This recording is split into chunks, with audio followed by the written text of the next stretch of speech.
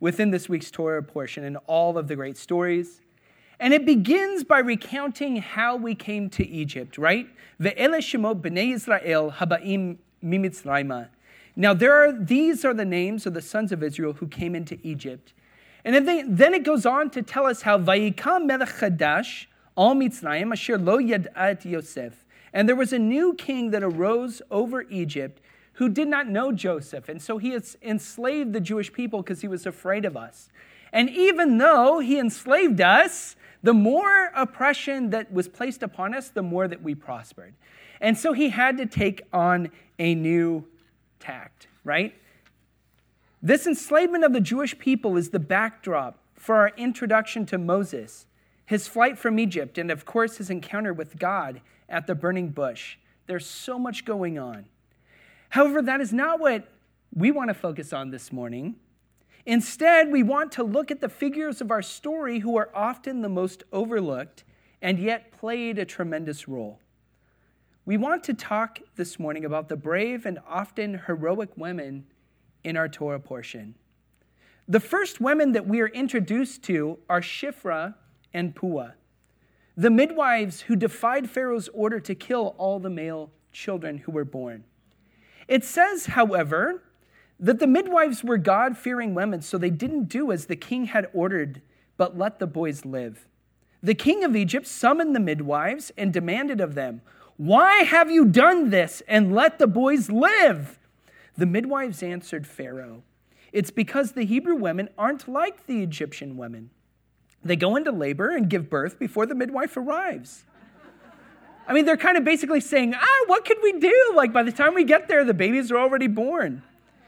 Therefore, God prospered the midwives, and the people continued to multiply and grow very powerful. Indeed, because of the midwives feared God, he made them founders of families.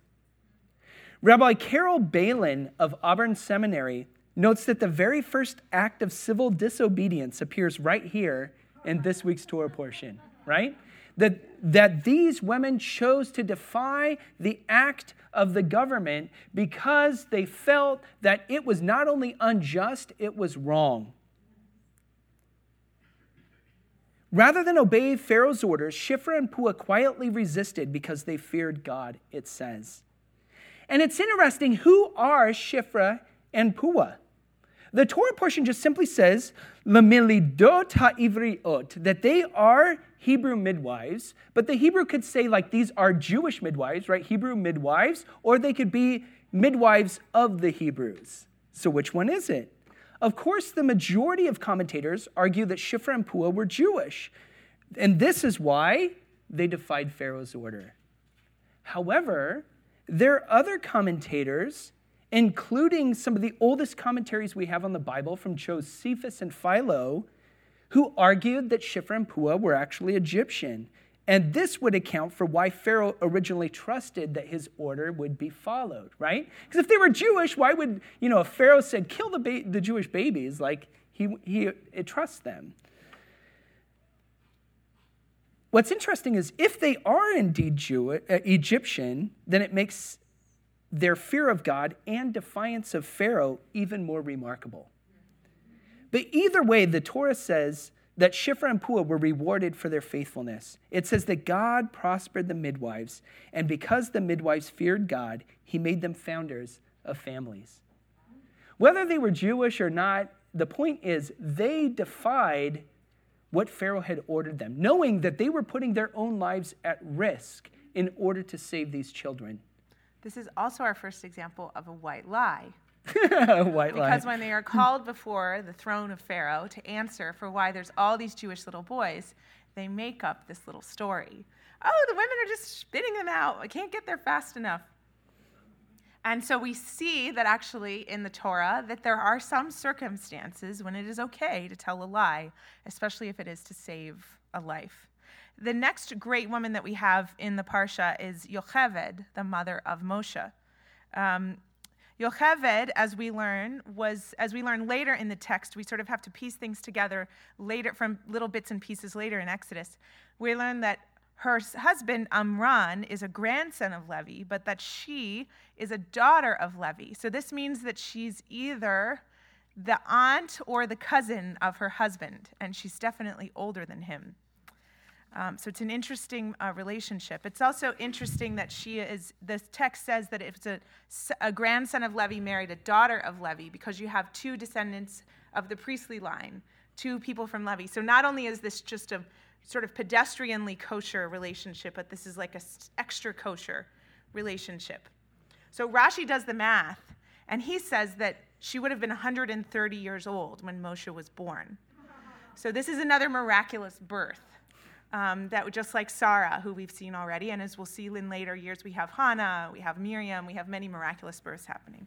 So anytime a very old woman gives birth to someone, what's going to happen? Something special. Right. Yeah, usually that's the case, right? You have somebody who wasn't able to have children, although in this case she did have other children. But the fact that this was kind of a miraculous birth story, and it's interesting that Midrash and other biblical literature actually have all kinds of midrashic tales about the fact that this was very similar, kind of like a virgin birth kind of a story. It's very interesting if you see where some of the literature takes it. But the point is just simply it's a wonderful text. So she has Moshe, and this is an illegal birth. And she hides him for 3 months, and it says that she's so taken with his beauty. He's such a beautiful child, which is an interesting thing because all mothers think that their newborns are beautiful. All mothers would protect their newborns. But the rabbis have all sorts of fanciful stories about what this means.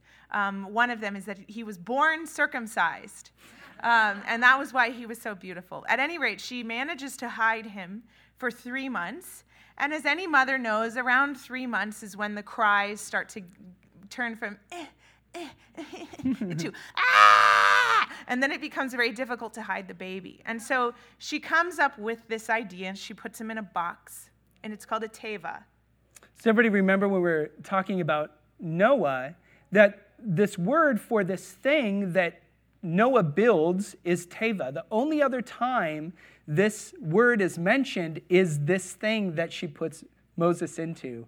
And we were talking about all the connections between these two things, right? They're divinely directed. They're commanded by God, right? There's no steering mechanism. They're left to wherever God wants them to go. There's a lot of parallels between the narrative in Noah and the narrative that is here with Moses. So according to the text, she puts him in a box, in a teva, and sets it in the reeds. This is unlike all the movies you've seen where the box is pushed out into the raging waters of the Nile. Just let him go. It's not what happened. No, he was hidden there in the reeds. It says he stayed in the reeds. His sister was there, Miriam, watching over it, and it was still in the reeds where Pharaoh's daughter finds it. So Miriam, as we see in the what comes next in the story, shows incredible chutzpah, because along comes the daughter of Pharaoh. The daughter of Pharaoh. Well, but first of all, back to Miriam. Miriam is she's 6 years old when this happens, and she was brave and astute when you think about that to assert herself unto Pharaoh's daughter, right? To basically say, "Hello, I've got an idea." She clearly is a little child with chutzpah. So when Pharaoh's daughter finds this baby and puts 2 and 2 together and figures out, oh, this is a Jewish baby, she pops out of the reeds and she says, "Would you like me to find you a wet nurse?" Which is a brilliant idea because Pharaoh's daughter is unable to nurse this baby. Normally she would, if she was going to take this baby, she's already been moved to compassion, but we don't know yet what she's going to do. So Miriam is thinking, ooh, I could maybe find a way for us to still be involved in his life. Otherwise, he's going to get taken to the palace, or he could be murdered. So she says, "I have an idea. I'll find you a wet nurse." And Pharaoh's daughter, I think, knows exactly what's going on here. I think she knows that this is the baby's sister, and she knows that the wet nurse is going to be the baby's mother. And her response is so generous. She says, "Yes, go." Miriam goes and fetches her mother, and then Pharaoh's daughter says, "Nurse this baby, and I will pay you wages for it." It's a great act of defiance, which Joshua is going to unpack a little bit more. I think that Pharaoh's daughter is one of the most overlooked heroes of the Torah. What she does requires tremendous chutzpah and civil disobedience to her father and his regime. The Torah implies that she knew what was going on. She's not an idiot, right? Here's this little child who happens to be right around where this basket is. She says, I know a wet nurse. She's 6. Like, you expect that the first person she's going to mention is her mom, right? I think we can see that she knows exactly what's going on. And she trusted her servants also in the matter, right? She told her servants, go and fetch this child. Fetch this woman. She sends one of her servants to get the basket out of the water. And then when she draws it out, right, she calls him Moshe, Meses in Egyptian means to like draw out. And her servants are there listening to all of this. And so they had to be in on it because they could have easily went back to Pharaoh and said, hey, I want you to know what your daughter is doing. To defy the command of her father is akin to the daughter of Hitler secretly helping Jews and defying her father's command. I want you to think about this. She's willing to, her father said, kill all the male children, and she's figuring out a way to save this one. She not only supports Yocheved's nursing Moshe and raising him within her own home, but she also pays for it, as Monique mentioned. She provides protection and provision for this family. This means that if an Egyptian soldier comes knocking on the house and sees this little boy, Yocheved and Miriam and everyone in the family go, oh, no, this is a child of the royal household. We're being paid wages by the royal family. We are employees of the royal family. So she's provided a license for them to continue raising this boy. And what's interesting is the rabbis note that her reward for her act of faith is Moses' name. Think about this. For the rest of not only Moses' life, but all the way up until this time, and even mentioned in the words of the New Testament, he is always called Moses. We don't even know what his Hebrew name was when he was given when he was born. So the idea, as the rabbis say, the reward for her obedience is that the name she gave to Moses would stick, right? And that forever Moses would be known by a Hebraized Egyptian name, not a Hebrew one. Moshe is a Hebraized of Moses, which is an Egyptian name. It's not a Hebrew one. So throughout history, Moses, one of the most famous Jews who ever lived, has always been known not by a Hebrew name, but his Hebraized Egyptian one. So the story fast forwards. Again, Moshe goes to the palace. He grows up. He knows that he's a Jew. And so when he sees Jewish people being abused, he murders an Egyptian guard. The Pharaoh realizes that my daughter's little Jewish pet, who has been this little curiosity, has suddenly become a problem and goes to murder Moshe. So Moshe leaves and finds himself in Midian. He finds himself at a well. There are 7, and then the story says, and Ruel is one of the names for Yitro, and Ruel had 7 daughters. It sounds kind of like the opening of the Fiddler on the Roof. And I have 5 daughters. So his 7 daughters are at the well, and there are these other shepherds who come and are harassing them.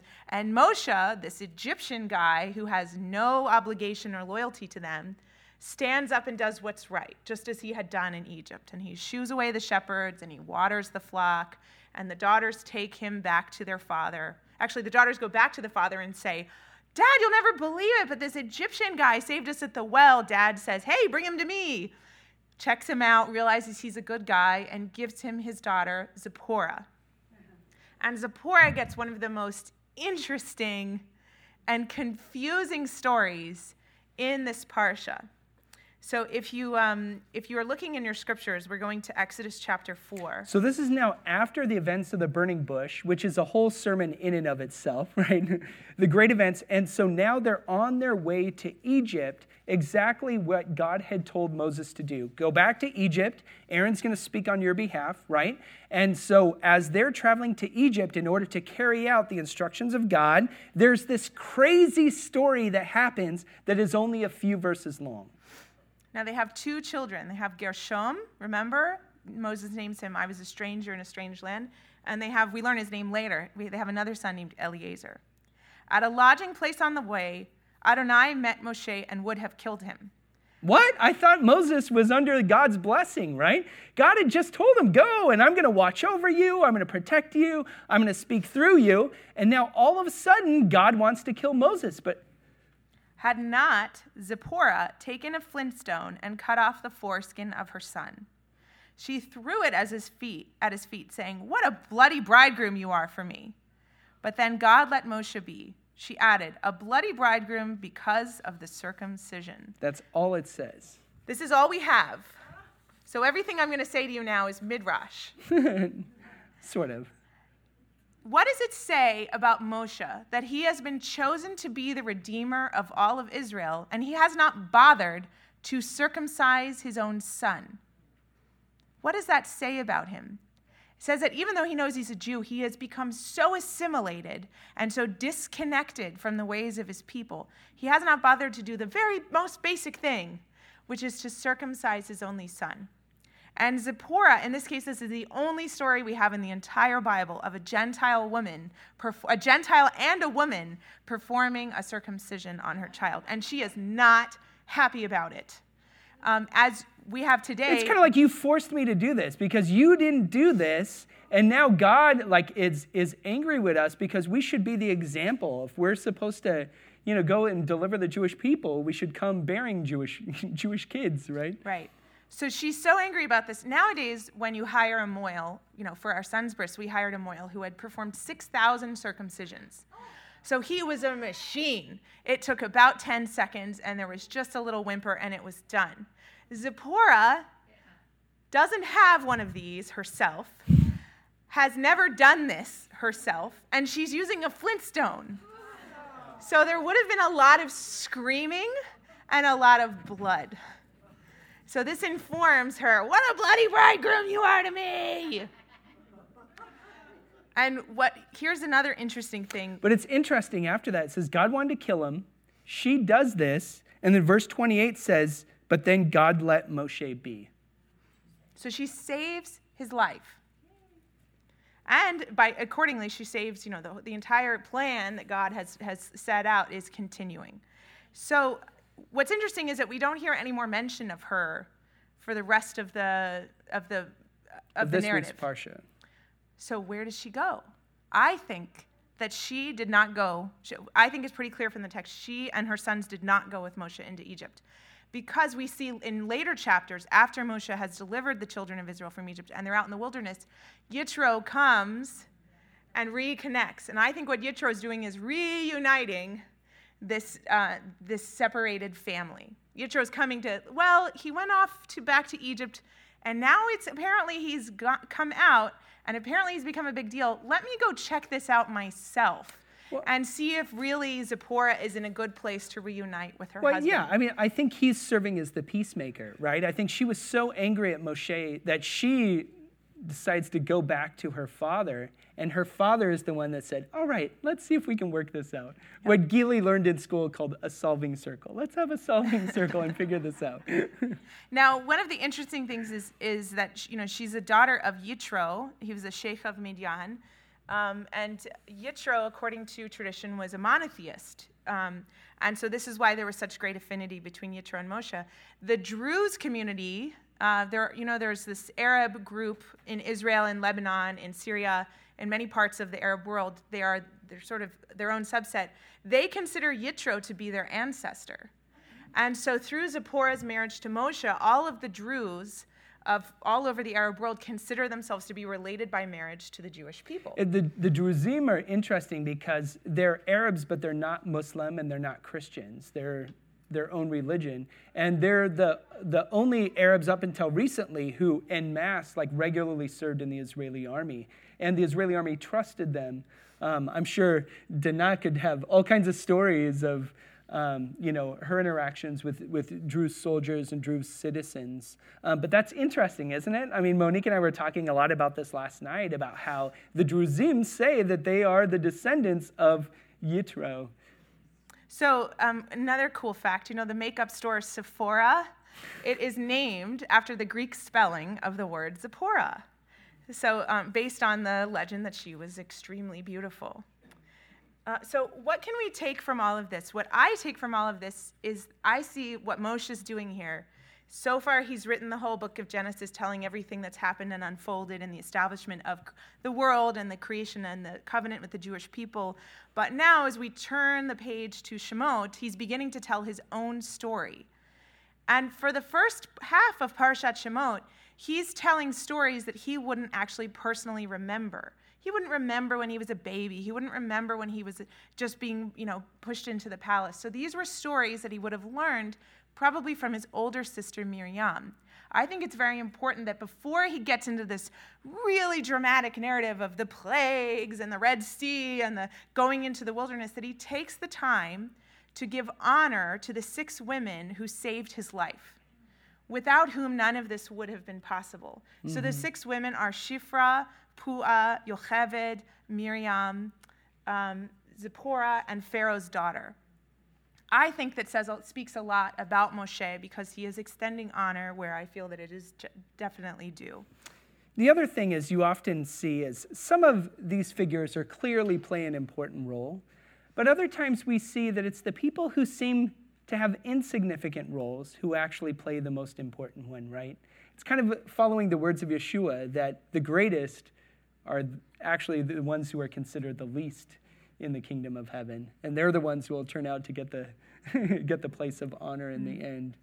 We also receive these beautiful portraits of what we call civil disobedience, people who consider laws unjust and decide, I'm not going to have anything to do with that. I'm going to resist in whatever capacity that I can.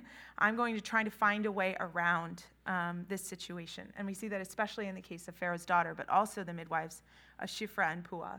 The other thing that is really interesting is that it's likely that Shifra and Puah really were Hebrew midwives, but let's say they weren't. Then that means there were 3 of these women were not Jewish. They were Gentiles that God used in order to preserve the Jewish people. Over and over again, we see this pattern happen again. For example, if you look at the genealogy of Yeshua, there are 3 women who are mentioned there, right? And all 3 are not Jewish. No, 4. 4. 5. Anyway, as I've always said, there are 5 women. No, so you want to expand on that? If Shifra and Puah are not Jewish, then actually it's 4 of the 6 because only Miriam and Yocheved are Jewish because Zipporah isn't Jewish, right. Pharaoh's daughter isn't Jewish, and Shifra and Puah are not Jewish. So I love that in the Bible we actually see all these great stories of these amazing Gentile women who fear the God of Israel and who stick their necks out in a really significant way. And I'm really happy that we don't gloss over those things. And that's what we're talking about in our Women of Valor study that we do once a month. For example, the women who get specifically mentioned who played a pivotal role in the survival of the Jewish people, one is the woman who runs a house of prostitution in the city of Jericho, right, who hides Yehoshua and Caleb. And there's also, we see Ruth, right, she ends up becoming the grandmother of one of the greatest Jews who ever lived, King David. You also have Tamar, who redeemed the line of Judah. We have Yael, who slew the general Sisera, helping pave the way for 40 years of peace in the land of Israel. Again and again and again and again, across the scriptures, we have these stories. Absolutely. All right, so with that, Avinu Shabashamayim, our Father in heaven, thank you for all of the beautiful treasures and nuggets that we find in Scripture. That the rabbis say that the more effort we put into it, the more that we get out of it. That in our study of your word, we should turn it and turn it over again and yet turn it even again because everything is in it. Because your word is really a reflection of you, Yeshua, who is the word made flesh in us and through us and around us. We pray, God, that you would deepen our love for you, your word, and draw us closer, not only together, but closer to you. So we pray that you would do these things in us and through us. B'Shem Yeshua HaMashiach, in the name of Yeshua our Messiah. Amen. Shabbat Shalom. So please rise so we can begin to wrap things up with the words of the Aleinu, recognizing that it is our obligation to praise the Creator of all.